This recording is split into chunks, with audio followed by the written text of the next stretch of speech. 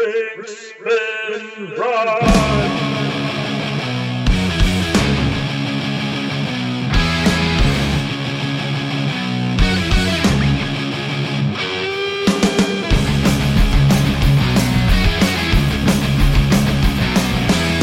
This is Drink, Spin, Run, the RPG talk show podcast.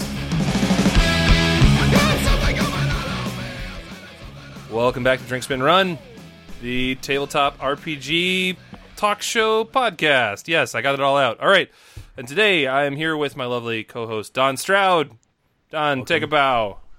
I didn't say who I was. That's bad form. I'm Adam Miskevich, and with us tonight are our fantastic self-publishing guests. Mr. Stephen Newton of Thick Skull Adventures. Thank you for having me. Always a pleasure. And Mr. Tim Callahan, what's the name? It's Moondice, right? Is that the name of your company? Yeah, Moondice Games, the publishing empire. I never remember the name of your company, I got to admit. I always think Krolljammer, because that's so, in your face awesome. Yeah. Well, as far as my town is concerned, it's not an actual company, so don't turn That's me right. Nor is Thick Skull Adventures, for that matter. Yeah, neither is Kick-Assistan Ministry of Tourism, but we don't need to talk about that. Yeah, maybe we'll have another episode about the legal matters of being a self-publisher when we're all in jail.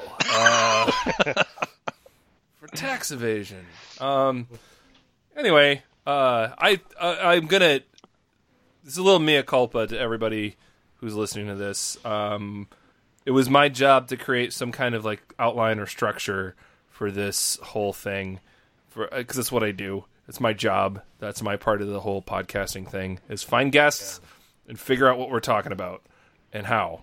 And I didn't really do that other than figure out what. The what is self-publishing.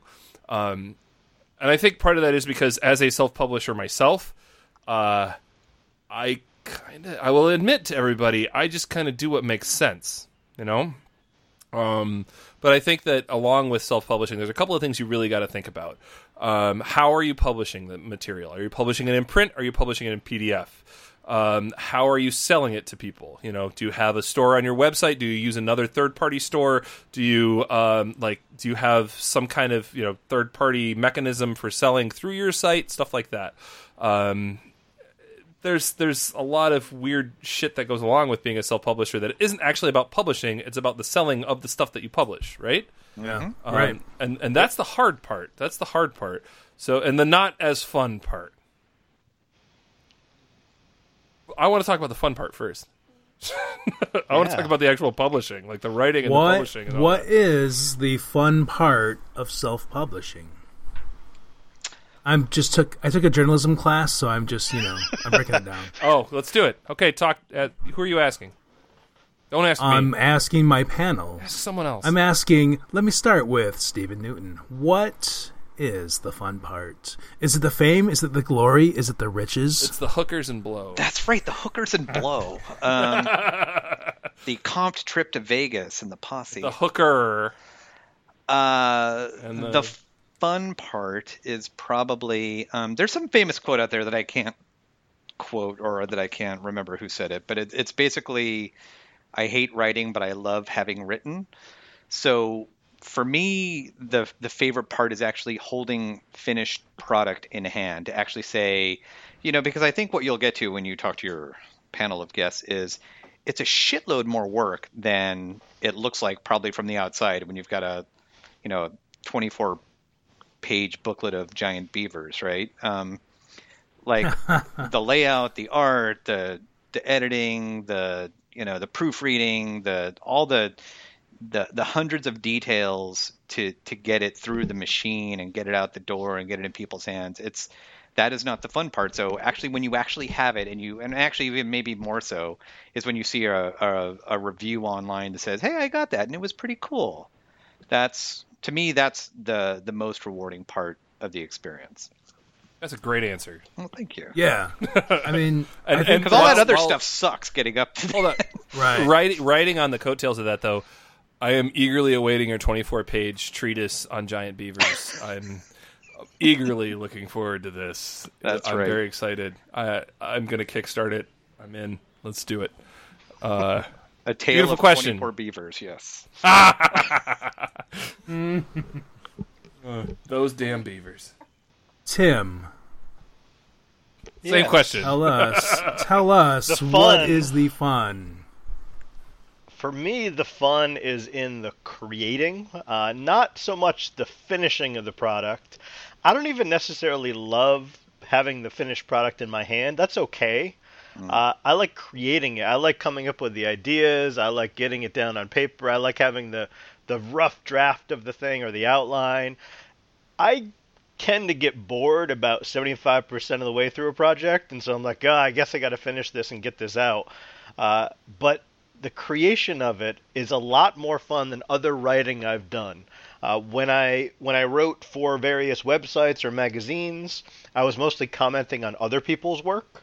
So creating something of my own that I know will eventually be out there is much more satisfying. So I like that, and I don't really care about the reviews so much. It's nice. I haven't had a ton, so I haven't had a lot of experience like with positive or negative reviews. But I do love when I hear someone I don't know is playing Crawljammer. Someone just mentions that they're starting a Crawljammer campaign. I think that is awesome. I love that I've inspired people to play games. That's what I love about self-publishing. Awesome. Yeah. I mean, that's probably my answer. That's why you've never seen anything out there by Don Stroud, because he seriously has like 17 projects, like 3/4 in the hamper, and he just just can't. I never finish. I never like. You should just give them to me, and I'll finish them for you. All right, we'll do that. And we'll have, wait, can I do that too? You can be my. Oh, yeah, you want to give stuff to me, and I'll finish it? Is that what you want to do? That'd be great. Okay. Yeah. I'm happy to work with you guys. Things. I will tell you, things. I'm the rare guy. I love the mechanical process. You know, I will admit that I second guess myself way too much in the production. You know, because I think I'm a little bit of a perfectionist, which is not reflected in my work. Because like I admit that I procrastinate a bit because I'm intimidated by the shit that I know I can fucking do. You know what I mean? Like, I know I can make it way better than it's actually going to be. But when it comes down to actually making a thing, I just get really excited about the physical process of layout and putting this on that page. The first issue of Metal Gods of Ur-Haddad took 2 months longer to get out than I wanted it to, because I spent that time organizing the pages of Edgar's Roll All the Dice charts. You know, like I like different sizes, I just moved everything around for so long, and I eventually said, somebody fucking help me, because I'm going to drive myself nuts doing this. And thankfully I have amazing collaborators. Wayne Snyder, just like, here, give it to me. I'll draw art in the margins. Yeah. Great. That's perfect. Do it. You know, Don and I have been working on this Nova Star thing for a long time. And at this point it's kind of taken on Don doesn't know this, but it's taken on a life of its own, and it's like ballooned up beyond the point that it was in the first place. James McGeorge, he did his Black Sun Death Crawl. I could have had him on this show too. He would have just been swearing a lot. It would have been fun. But his Black Sun Death Crawl kind of took over a good chunk of my life too, with working on the second printing of that, and getting that out to people, which it's still not out to people, but it's been a fun ride.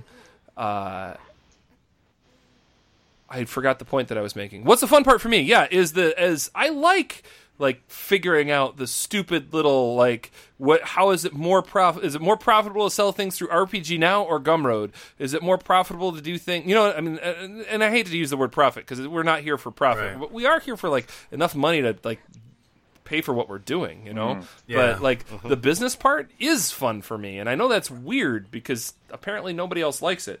It's not the most fun. I'd say that the absolute best part for me is when I have something done that I can honestly look at and say, nobody else would have done this. Yeah. This is a product of the people who made it, and that is it. Nobody else would have created this thing. Nice. Don? Yeah. Lead us, my friend. You're in charge. So these are the questions I had, and I'm glad that Steven is here, because I was breaking it down, how do people self-publish in this day and age? And I was like, well, they can just use their own money and print up stuff. they can use Kickstarter, which I don't know if any of you guys here have used Kickstarter for anything. Not yet. No. I published a card game on it, and it's stressful. It's horrible. I have avoided to date Kickstarter, and if I were to use it, I would want the product like 90% done, 95% done. I would probably, and then I'm not creative enough of like coming up with stretch goals. So it would probably be something like, if I raise $500, then I'll get so and so to do the cover art. Otherwise, I'm drawing it. And then it's really just a pre-order system, right? That's like a dare. Exactly. If I don't sell this much, this is how shitty the cover's gonna look, guys. That's right. Yeah. I could do the beavers, or someone else could. So I actually, I have a website, right? So one of the things we'll probably talk about is, it's the 4 Ps, right? The marketing thing. You have to, at some point, you got to promote the product, and you got to get a web presence out there, and you got to give people a landing page of where to go find it. But other than the pictures of my graphic designer Kat, because she's a super babe, the most popular thing I wrote a blog about 3 years ago, a blog article, which was, so you want to write an RPG adventure? Here's what you probably want to think about. And it's due for some updates, but apparently there's a lot of people looking for this kind of guidance. So your show's very timely. Yeah. Your audience wants to know. Let's hear it. So the big ones I would, and I'm going blind, right? I should have probably studied for this on my way in. Obviously the story, right? So you're gonna want to write the thing. You're gonna want to have ideas. You're gonna want to outline and do all that. For me, it's then. So that's just a concept, right? And then you're going to assume that you're going to. So you're self-publishing. This is not about I'm selling it to someone else. So self-publishing. So then you're talking about how am I going to get it to?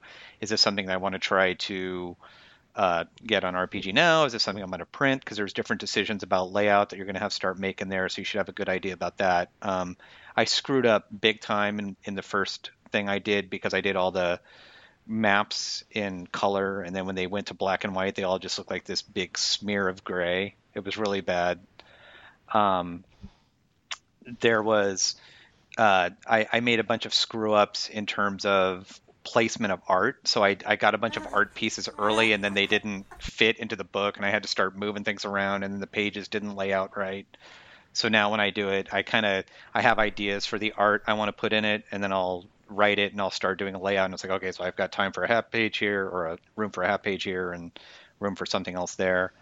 The industry, so what's changing, at least is these digest formats becoming more popular, right? So there was that to consider, because back when I was doing it, I just assumed everybody was going to be doing a hard copy, but now a lot of people are doing it on e-devices and whatnot, so you can optimize for things like iPads or even Kindles. I mean, well, clearly you mentioned digest format, but there's more people who are moving towards that, and even in print product. Yeah. We see like Lamentations. We see James seriously. That's what he does. He does. What is it, A5 over there? But it's effectively digest size here. Right. That's everything Tim's done has been in the same.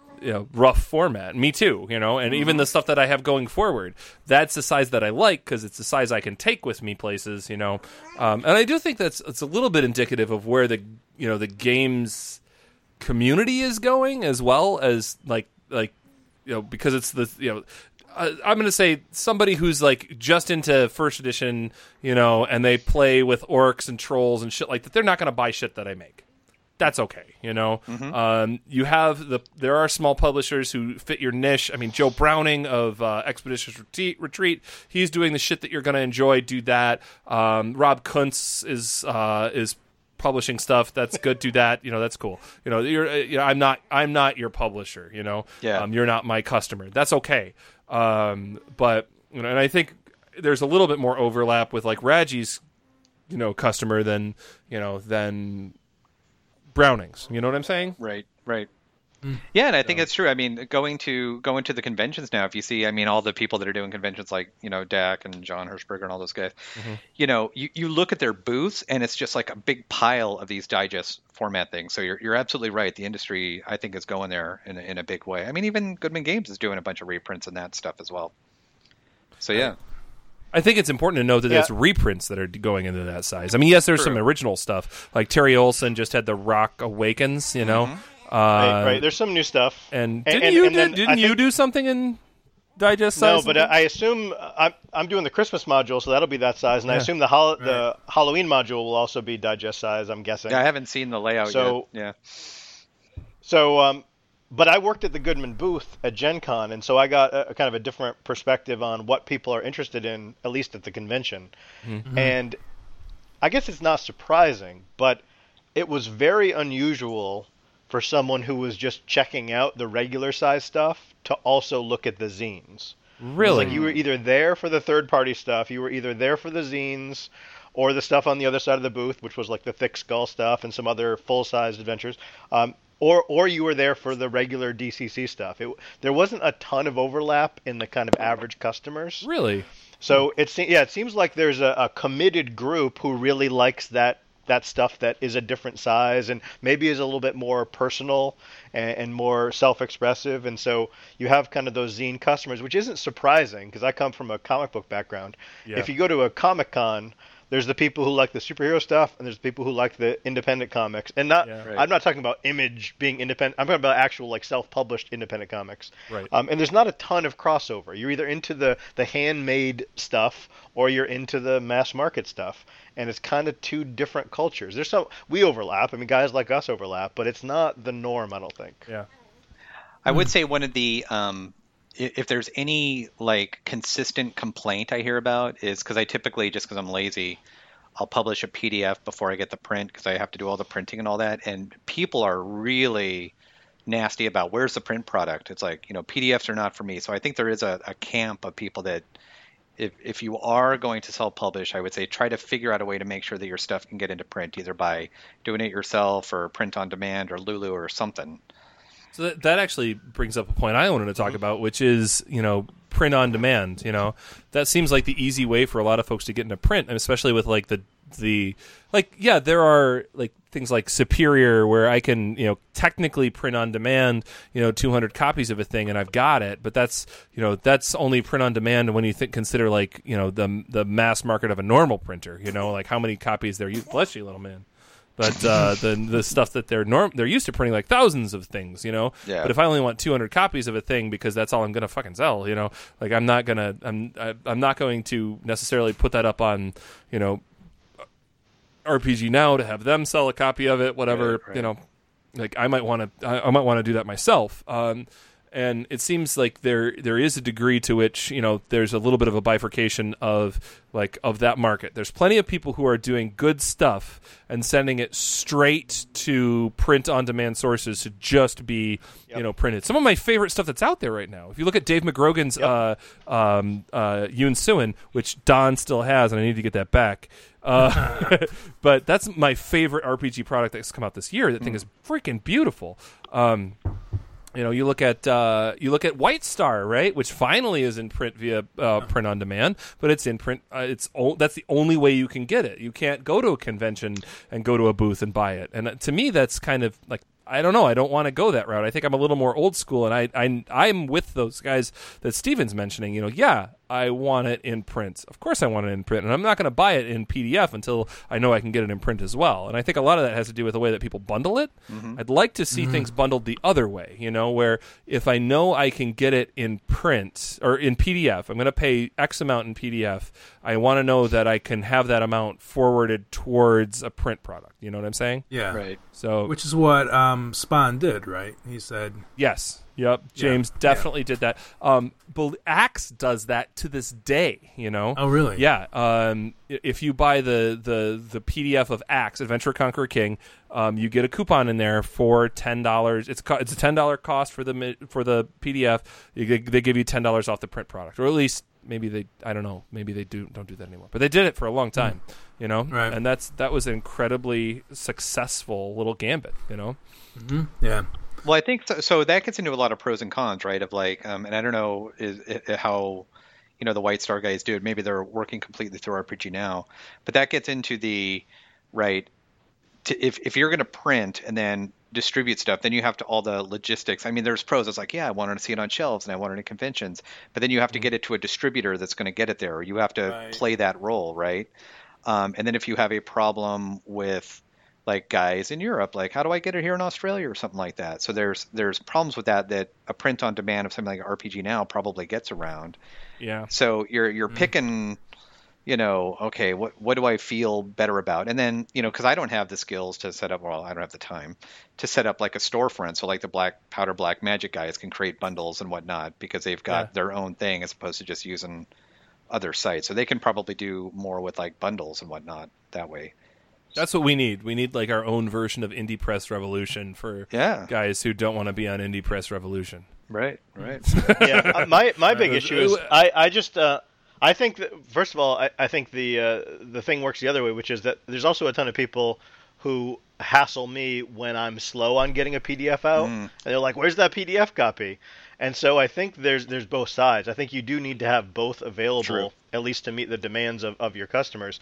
But I kind of am with Adam, if I understand what you're saying, that I'm not very interested in print on demand. I like having a print run, and I like having it available in PDF, but I like the print run to be kind of an exclusive thing, and maybe I'll do another printing, and maybe eventually I'll go to print on demand for things, but I like the printing to be something that is possibly something that no longer exists at some point. At some point in the future, there will be only X number of Crawljammers in the world, and that's it.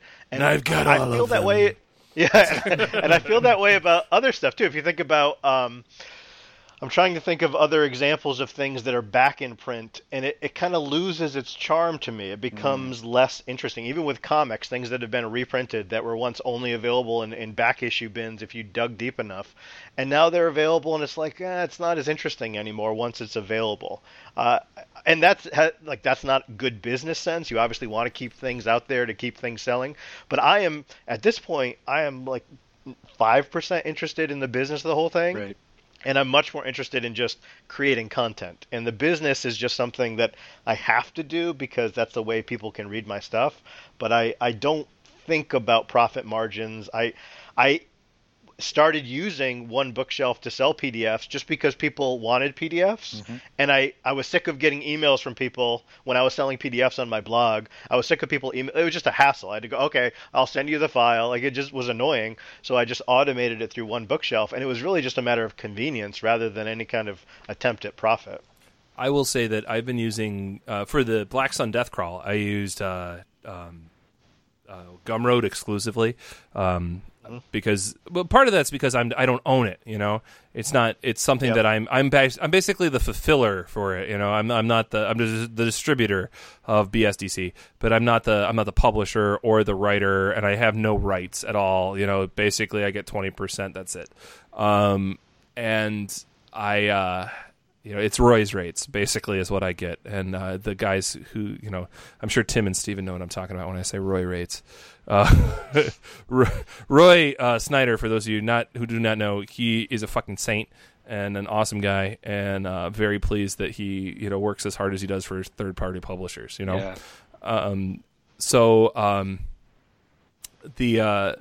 I use Gumroad because it lets me distribute a PDF with a physical product, and it doesn't have to be Drive-Thru RPG or One Bookshelf or whatever we want to call it. And recently there was a bit of a dust-up with a number of publishers and, Drive-Thru RPG, One Bookshelf, whatever, that got to be pretty irritating for some of us. Tim, I know you've been kind of chomping at the bit to talk about this issue, so I'm gonna open it up to you, man. All right. This is possibly the changing face of the way that we distribute RPGs right now, at least in PDF format. What do you got to say here? Talk to me about this. So I guess we should provide some context. I think most people know, but just really quickly, there was a game, an adventure called Tournament of Rapists, which was for Pathfinder. It went up on One Bookshelf as a PDF product. immediately people were freaking out and they were saying we're going to pull all our own products off One Bookshelf, off RPG Now, because Tournament of Rapists is so offensive.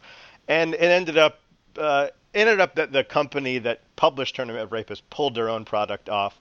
And I assume the people behind One Bookshelf, I don't know any of them personally, I assume they're just trying to figure out how to manage this system that they have ended up creating. I mean, they're kind of a monopoly in this area. They're by far the biggest distributor of PDF RPG material. It's so convenient, it's so easy, it's one-stop shopping for a lot of people. And now they're in the situation where they have to make different factions happy, and there will be different factions and different points of view.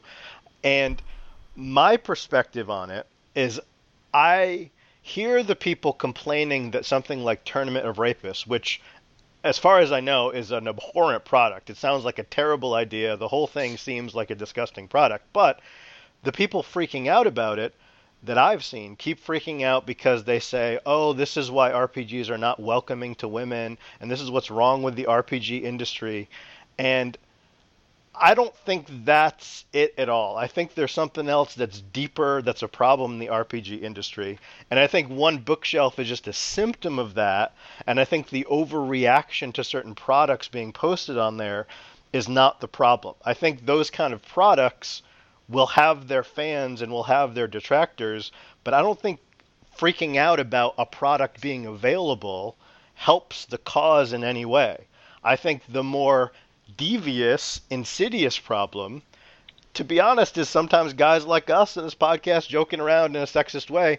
But let me go back to this Order 66 thing I mentioned last episode. Right. Order 66 is a Fantasy Flight house organ, even though they're not officially sponsored by Fantasy Flight, but they talk about the Star Wars role-playing game. And so since I was running the Star Wars RPG, I decided to listen to Order 66, and they have like Sam Witwer, who's this big famous actor who's a role-playing guy who seems like a really great, smart guy. And whenever he's on, he says brilliant, insightful stuff. But they have the regular hosts, and the regular hosts will be fine and will be really, talking about the rules and the ins and outs of the system. But then they'll say stuff, and they've only said this when female guests are on, because I've listened to like 15 episodes, and this has only happened when female guests are on. They'll say stuff like, oh, I saw that picture of that character in the book, and I wanted to bang her. Or they'll say things like, that skill gives me a boner. They'll say things like that, and to me, that kind of deep entrenched sexism is far more insidious and far more exclusionary than the fact that some jerks created a product that is potentially offensive to anyone who would bother to buy it. That's my rant. I cannot agree with you more. And this is odd because you will remember from last episode that I expected to completely disagree with you. Yeah.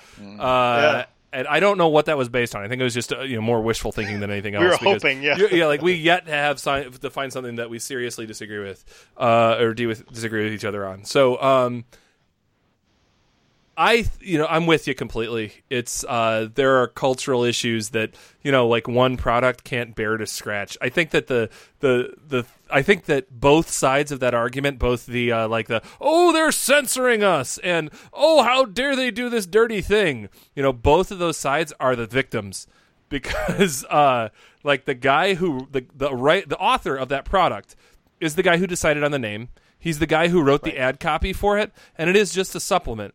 But if you read the ad copy for that thing, which you can't anymore because it's off RPG Now, it did not read like a supplement. It read like, this is an entire fucking game, and this is what you're going to play. You're going to play a rapist, and you're going to rape things, and that's your game. So it was played up in this incredibly incendiary way that was designed to create this fault line, where there's going to be folks on one side, folks on another. And the downside, everybody loses as a result of this guy saying things in an incredibly sensationalist manner, because now we have this bullshit policy from Steve Week from RPG Now that says we're going to put this little offensive button, and the minute you push this offensive content button, the thing gets yanked from RPG Now. Here's the shit: you had a product called Tournament of Rapists on your site that completely misrepresented itself as to what it was. Right? It doesn't matter what it actually was, because whether I want to buy a thing or not should be based on the copy that's on your site. This thing was completely, misrepresented and described as a thing I would never fucking read. That would actually make me slightly offended. But the thing is that the way that Steve Week and OBS dealt with it was completely reasonable. They talked to the publisher talked to the writer, then they all decided, you know what, we should probably not have this on OBS anymore. And what gets me is that the policy decision that Week makes about OBS after this is the thing that just worked in this offensive situation, we're going to not do that anymore. We're going to do something else that has not been proven to work. And, you see what I'm saying? I think, though, they did clarify. Yeah. My understanding of the policy is that there are layers, and it's not anybody pushes a button. First of all, if you're a publisher, you can't even flag something as inappropriate. Okay, cool. So we can't flag each other's stuff. And that There goes it will my weekend. actually... It will it will flag it to a human person who will do a cursory review, and if that person thinks it needs to go deeper, they'll bring it to another level, but it will not actually be pulled until they do a full personal review of the product. That's good. That's my understanding, and that seems completely reasonable. What doesn't seem reasonable, I don't understand what's wrong with being offended. That's what I don't understand. Why are people, if you're offended, why is it your right to freak out about it? So what? It's offensive, so don't read it. I don't understand why it hurts you if there's an offensive thing in the world. I just don't understand that part of it. I think my reaction when I saw that this was up was not like, oh shit, I should tell somebody. It was, this isn't going to be up here for very long, because, and it wasn't, it was gone the next day. And it wasn't. Yeah. So what are you going to do? Man. All right. So I didn't. Steven. I didn't realize. Are we done talking about that? Because I didn't realize One Bookshelf had basically an adults only section, for lack of a better word. Yeah, they have an 18 plus right. section. Which is smart. Right. I think you're safe, Steven. That kind of solves the problem entirely, doesn't it? It really does. I don't know why. Well, so put it behind that wall. I think there's going to be some stuff that's like, it's like. As a publisher, it's like, I am not going to have this on my site. There are some taboo subjects where if someone's doing a game called kiddie porn, that's not going to fly no matter what's going to happen. So they're going to have some sort of policy. And I think what this did is codify the policy of like, here's what's going to flag the attention and here's what's going to get you yanked. Right. So I do believe that what they came up with was entirely reasonable. But what I'm hoping, and I think what will be interesting is if we come back a year from now and find out how many titles actually did get yanked, was what makes it to that threshold where it's like, okay, that's not going to be allowed. Was it, 50 titles or was it just like the one? Well, has anybody heard of any titles being yanked since then? Because I haven't, There have never been any titles yanked. The only thing that has ever come down are when the author themselves have chosen to take things down. Right. Well, there was that even that card game, really? The Gamergate card game. Yep. Really? They mentioned that in the email to publishers. They say that there has never been anything that's been yanked. In every case, the publisher has agreed to take it down. Right. That's funny because James Bessrow doesn't make it sound like that. I mean, and granted, he's a different story altogether. He's a guy who exists on, being incendiary. Yeah. That's his shtick. That's okay. I don't know. Yeah, I think my whole take on the OBS thing is I wish there was a better option. You know what I mean? Because it's it's not a bad option, and it is like a de facto marketplace. And if you have your stuff on OBS, it's open to everybody. There's I don't know a single gamer who doesn't have an OBS account unless they like have no idea. Unless they're really new to the hobby or, not that committed or something like that. But everybody who, has been in the hobby for a while has an OBS account, right? Mm-hmm. Mm-hmm. That stuff's not fun. But I think if there was another option, the other option would have the same problem. That's just the reality of dealing in an open marketplace where there's potential for any kind of controversy. However, I think that the advantage that the consumer would have in having another option is that there is now competition, because OBS exists because competitors one competitor bought its competitor, like they bought each other out, and so now it is one bookshelf that is what you shall have, right. And that's kind of a bummer, man. Like, I would far rather have had the old dichotomy between drive-through and RPG Now, and you make your choice as to which cart to tie your horse to, and I was fine with that. This, I don't know. I tend to be suspicious of, monopolies and shit like that, but that's me. That's fair. Let's go into Adam's like anarcho-libertarian views, which are not very libertarian. Yeah. So let's talk about actual publishing. All right. How do you decide what you're going to make? Like what call? Like, I mean, where do you decide? This is an idea that I've got. I'm going to see it all the way through. We'll start with Tim. Who are you? Yeah, we'll start with Tim. Good job, Steve. Thank you.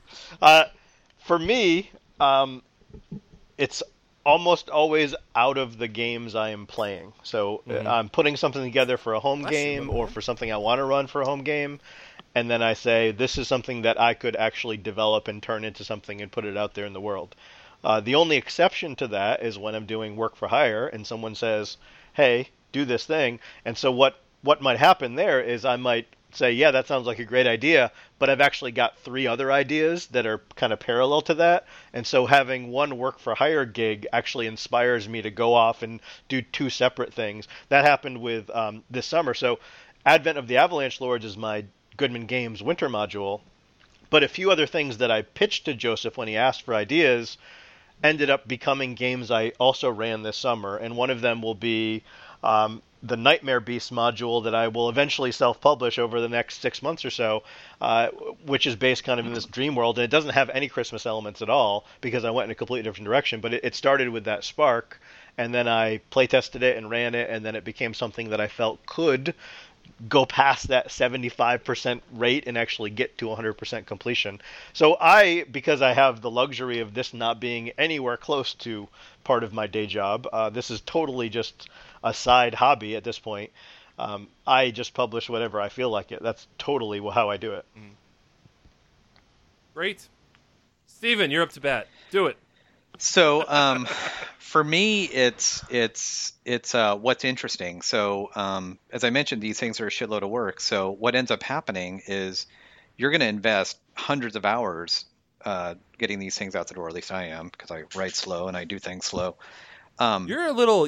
I mean, in our previous conversations and how you write too, you're like test everything 1,000 times before Like, I know you're very, very much about the playtesting process. Yeah. I don't just whip stuff out there, but even the writing process itself can take, a really long time. So I've been writing, Larvik 2, Frogs 2. That's like both of those modules will end in a sequel module, and I've been writing that thing for like 3 years now, and I get through it. And I'm like, this is working, this is not working, and then it's like, but what would be cool is an homage model to the Giants, or what would be cool is such and such. I'll just whip that one out. And so you have to, or at least what I do is I follow what's inspiring me at any given point. So it'll be like, oh yeah, and that drives, and I will put other things aside, and then I try to finish. I try to get, and I've got a pretty good, the exception of the Larvik 2 thing, I've got a pretty good track record of once I start doing something, I can see it through.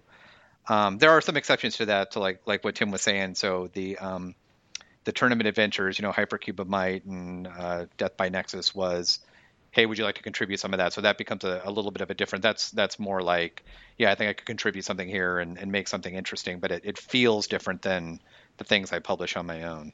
I had a good time working with you on the Hypercube stuff. That was fun.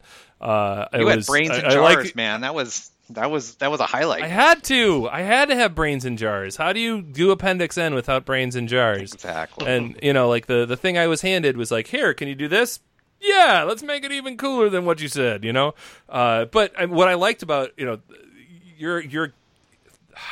you're a fun person to work with, because you're like, hey, do we really need this? It's like, no, we don't really need that. I thought it was fun, but like in retrospect, the thing that I had that you took out, very much complicated things and blah blah blah. I don't know. I have a hard time doing things simply, which I think is why the zine thing has been working out pretty well. Well, you for can make me, a director's cut of that room at some point, you know. Oh, that's a good idea. Oh. Yeah, we should pitch that to Joe. We'd be like, "Hey, Joe, I would love the that. director's cut of the Hypercube of Myth," and yeah, because there was something else going on in that room that made things even weirder. So I got totally with it was Hypercube, right? So I don't want to give any spoilers of it, but it was a different orifice that those golems were coming out of in the first draft, and that got all right. Yeah, that got cut. That got cut.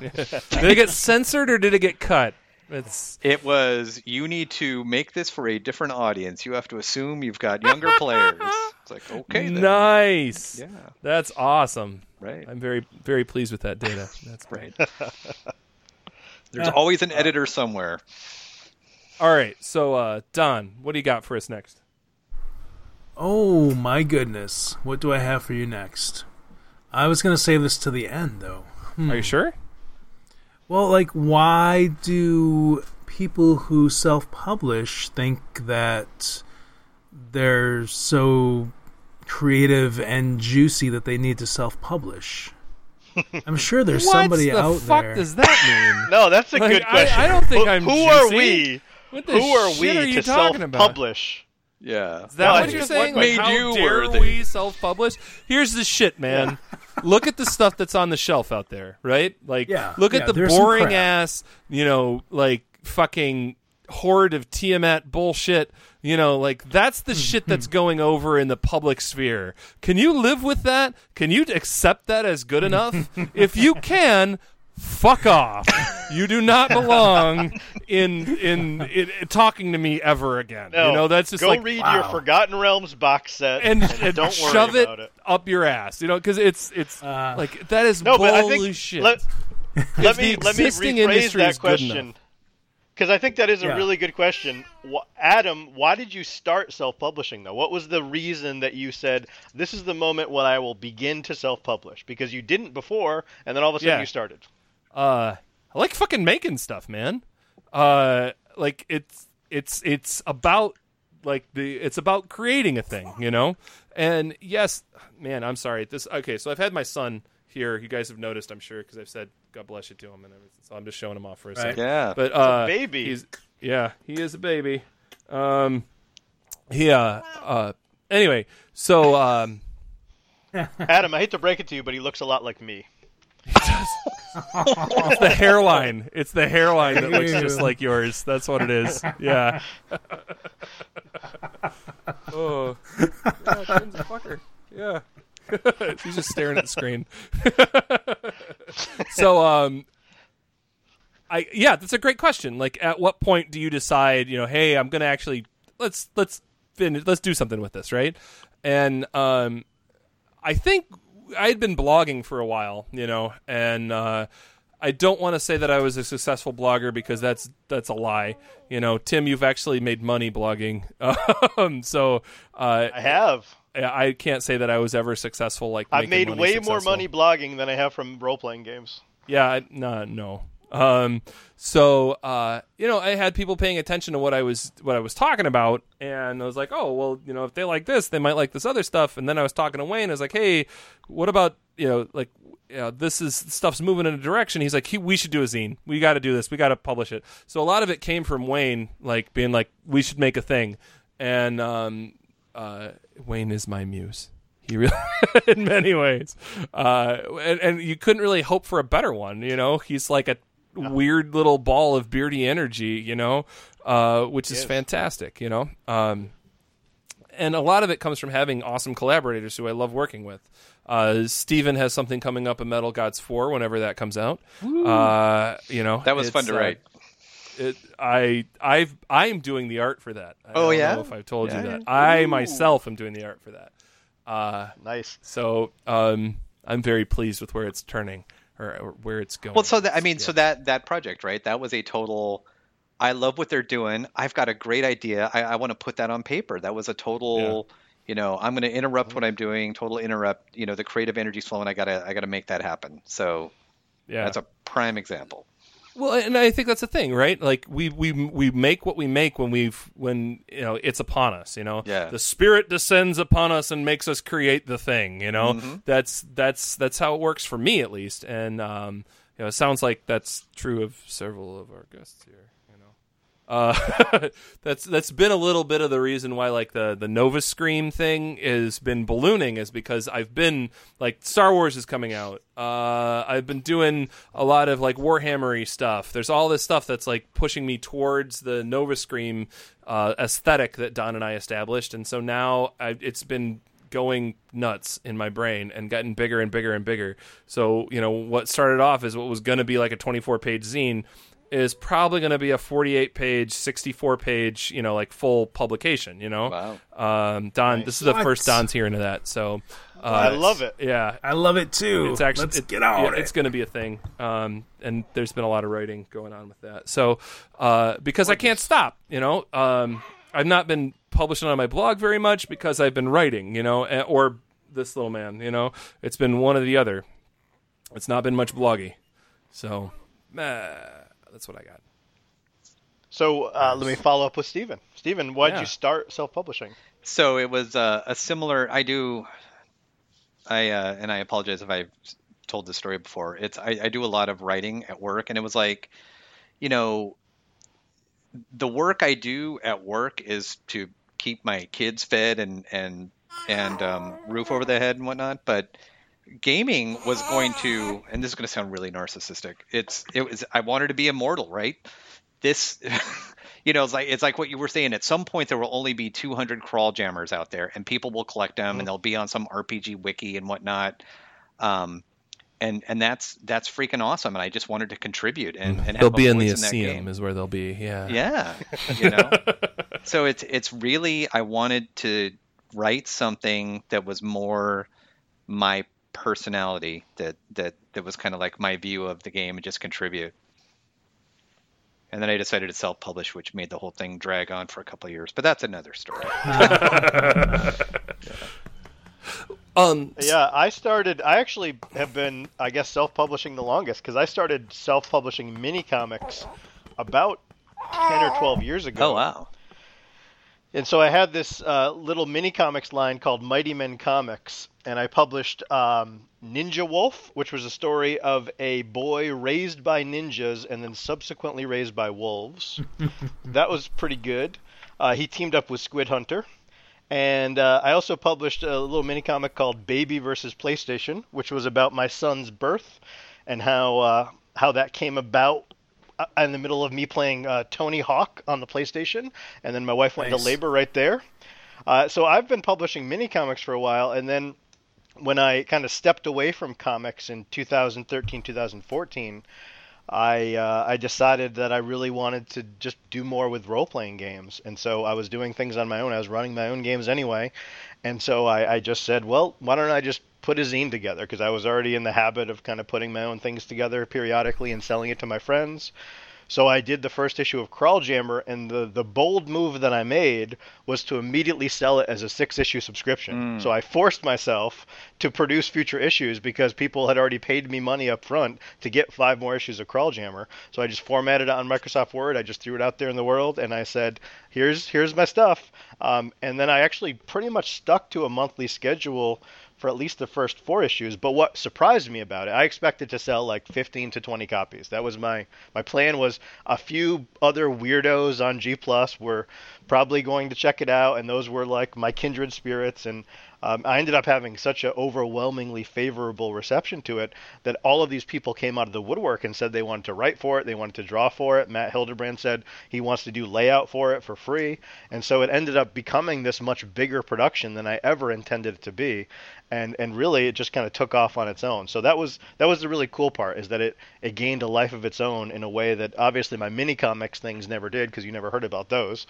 Those ended up who knows where, in art comics warehouses somewhere.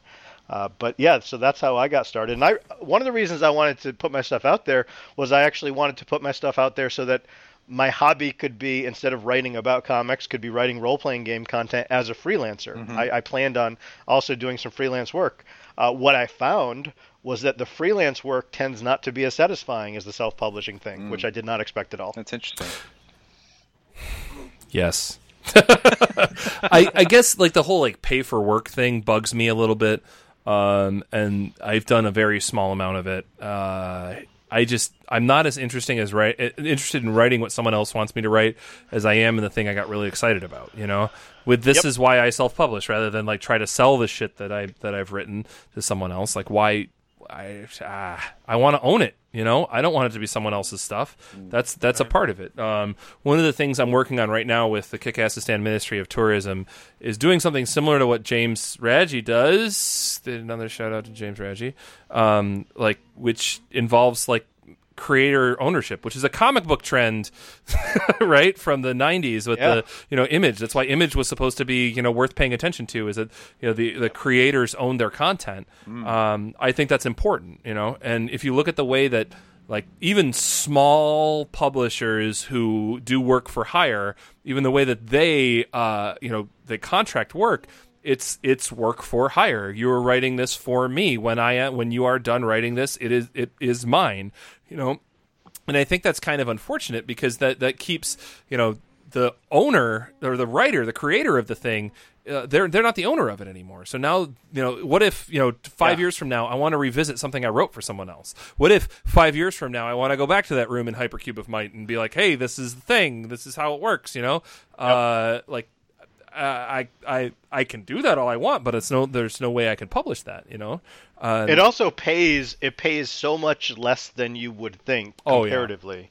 Yeah. So if you put in the hours, if you write a thing that's 10,000 words, you might make a couple $100. If you put out something that's 10,000 words, and if you just sell it in PDF form on one bookshelf, over the course of the year, you're probably going to make at least that much money back, and then it still is on one bookshelf for the rest of your life. And so years down the road, you're still getting a couple bucks a month. So I can't imagine a scenario where anyone who has, even like 50 fans can't make more money just publishing PDFs on one bookshelf than they can writing for 3 cents a word for an RPG publisher. You just make more money, and it's not a lot of money either way. Right. But you're giving up the rights and you're making less money. That's the downside.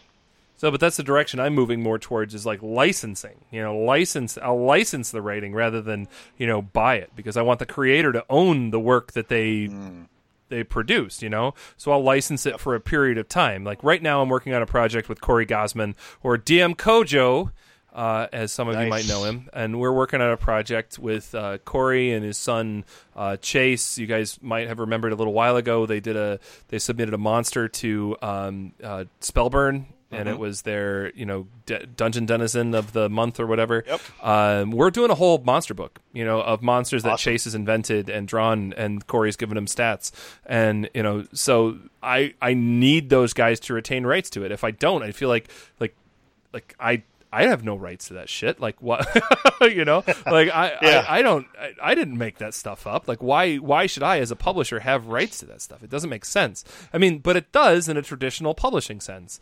It doesn't in the whole indie, do-it-yourself punk scene that, a lot of us come out of, we should own this stuff because we're the guys who made it. That's how I tend to feel about it. If I can shout out to DM Kojo for a minute. DM Kojo, of all of the contributors to Crawljammer, DM Kojo sent the best first draft submission. Like, his stuff was ready to roll. He sent the stuff that I didn't have to change anything. I didn't have to fix anything up. That guy's a pro. But I would like to see him write more stuff. The thing that I love about that too, ready to write more. Yeah, he's totally self-conscious about it too. He's like, if this is good enough, dude, you knocked it out of the park on the first go. I don't know what you're worried about. This is perfect. Let's do it. That's why I wanted to say it publicly. He's ready. He's ready for bigger things. He's ready for prime time, folks. So keep an eye out. He's doing a monster book soon. Well, after this podcast, you'll know how to self-publish, right? So it's all. That's right. Yeah. So he doesn't need me. There you go. We haven't signed anything, so he could do that, and I'd be cool with that. I wouldn't mind. That's the whole take I've been taking on it, is like, let's make sure that creators continue to own stuff. And it's easy when you're the guy making the thing and publishing it and doing all of that. It's really hard when you're working for another small publisher. But I mean, I guess we're talking about self-publishing rather than small publishing, right? So are you guys like artists? Are you doing all your own art? Are you commissioning art? How are you doing the art part of it? I did all the art for the first issue of Crawljammer because my plan was to do all the articles and all the art for every issue. But since so many people came out of the woodwork, and then I had other friends who were artists, and I was like, hey, do you want to kind of play around in the sandbox? And so everybody has volunteered to do this. Daniel Bishop is currently writing the second part of the Weird Wormways of Saturn. He's doing that for free just because he wants to support Crawljammer and get that out there. So, it's another reason why I don't want to make any money on this, because it's just kind of like a fun project right now. And I feel like I'm close to wanting to take the next step and I mentioned this on my blog, where I want to do like a Crawljammer book. And once I get to that point, but I'm reluctant to get to that point, because once I get to that point, then I want to pay people. Yeah. And then it's never going to make enough money to pay the people what they're worth. And that's the problem. Yeah. That's the issue. That's the problem with the whole RPG industry like the amount of time and skill here's that it takes $10 for your illustration. Yeah. It's not worth it. Yeah. Anybody who doesn't understand that needs to just talk to Doug Kovacs for about 5 minutes, and they'll hear the lecture that he's got to give about how much RPG artists are paid, and it's sad. It's nothing. Yeah. No. Bummer. Yeah. That's right. It is. Self-publishing is a small amount of bummer. Okay, so I want to answer what Steven said or asked about like having artists doing stuff. Or do you do all the art yourself? I'm starting to do art myself. Like I didn't trust myself in the beginning to do any art. That was a big way that I got into RPGs in the first place, was art. But yet I never trusted myself to do definitely not to publish any of my own art. Right. And now I'm finally getting to the point where I'm like, yeah, my stuff's not so bad. Totally go in there. In fact, right now, like all of the art that's ready to go for Nova Scream is mine. And there's a couple other folks who are slated to produce something for it, but they're folks either like I like play games with, or I've already produced something with, or maybe a combination of both. Like Wayne's going to do a piece for it. Having Wayne Snyder in my stable of awesome people I talk to on a routine basis was a huge boon in trying to get art for anything. He's done all the art of every issue of Metal Gods so far, and with good reason. He's fantastic. His style is exactly what I want, pretty much all of the time. Wayne, I'm happy to count one of my favorite RPG artists as a good friend, I love it. But Tim, you've had some fantastic artists in your stable. I mean, I never would have heard of Fred Daly if it wasn't for you, man. Like you brought Fred to the scene. And not only that, I mean, he just keeps getting better, which is astonishing. Dude. So I did the first issue art, and actually, if I could back it up for just a second, one of the things I forgot to mention was that first issue started with the art. I drew the art before I wrote anything. So I actually just was goofing around with drawings and ideas, and even like the cosmology of Crawljammer. And so I started with all those illustrations. Even the map for the first adventure in the first issue, I had the idea that let me try like a Doug Kovacs style map, and that was the best I could do. But it started with that, and that's the impetus for what became the full issue. And then when I wrote everything around all those drawings, it ended up being like 36 pages long. But once I started getting artists who were way better than me to be interested in contributing to Crawljammer, then I said, well, okay, I can focus on the writing, but I do miss drawing, but there's less. I am kind of intimidated because I can't draw as well as Fred Daly or as Matt Hildebrand or Sarah Richardson or Wayne Snyder. I recruited Wayne Snyder into the project, and so these artists are doing a great job. And what's cool about it is that if I do a Crawljammer book, I would like to have those very artists work on it, and I would like to pay them. I don't need to go outside and recruit different people. I just need to pay them what they're worth. But that's the trick. Yeah. And I think realistically, for a self-publisher, that's where something like Kickstarter comes into play. When you finally are at the point where I need to pay people what they're worth, that's where we need to consider this stuff. I mean, until then, like realistically for me, pre-orders and shit like that work out great. Gumroad has an awesome pre-order system that I used for Black Sun Deathcrawl's second printing, and while there were some hitches with that I wasn't anticipating, the none of them were about getting paid, which was pretty phenomenal. So yeah, I think that's been the biggest sort of evolution in doing everything myself at the beginning. It's like like I said, my maps were horrible, so now basically being able to soak in the royalties that I've gotten from previous things and paying, like Jeffrey to do the maps. Jeffrey Tadlock does the maps of my stuff now, and Reba, who just did all the new art for the frog stuff that we were talking about. She does an amazing job, but that I didn't have any of those resources when I first started this thing out. Yeah. So that's okay, right? I mean, that's part of the growing process as a publisher. It's not like you're deciding to publish crap. It's like, these are the resources that I'm working with. I'm sorry, I did not mean to say that your stuff was crap. That's not what I meant. But you know what I mean? Like you from humble beginnings, right? I mean, and it's not like it's a different. I mean, I look at this the early stuff, and I'm sure everybody does. Like, oh god, I wouldn't do that again. But it is what it is. Yeah. But isn't that the stuff that's so much more interesting to us? Yeah. Because I would much rather, if no other D&D books existed except the OD&D Little Brown books, right? Like, that's the kind of stuff I like. As terrible as that art is, I love that. Everything from second edition on is just not my style. I hate it. I really don't think that it captures what I love about the game. And so, yeah, they improved. They higher production value, better, quote unquote, better artists, but it becomes far less interesting. I think it's about authenticity in a lot of ways. Yeah. And there's something about like somebody just deciding to do something out of the love for doing the thing that, is so much more authentic than somebody doing it because they're going to make a paycheck. Now, somebody getting paid for doing a thing they love is different, Right. Sorry, little guy's getting really interested in this conversation here. That's awesome. So, future RPG artist right here or something. I don't know. We'll send you. We'll have Uncle Doug teach you how to paint, and it'll be good. Nice. Doug has assumed the mantle of punk father. So, wow. Yeah. So anyway, folks who, I mean, those are the folks I want to see make money or at all, make anything like what their contribution is worth. Right, are the folks who, like have a passion for whatever it was. I don't know. Mm-hmm. I think that the reason that's the reason I asked about it. I think that's the, it's one thing for me to have a passion project and invest those kind of hours, but I feel bad, based on the economics that we talked about earlier. Is like, I would love to pay the artist more, but then when they see the sad reality of about how much you get per page, for a black and white print, I think it's a sobering conversation for them. But, as you get further into the process, and I do agree with you. I think Kickstarter would be, like I said, I haven't done it yet because I do not want to be on Eric Tenker's blog when my Kickstarter goes wrong. But I think that's about the only time I'd want to use something like that. Yeah.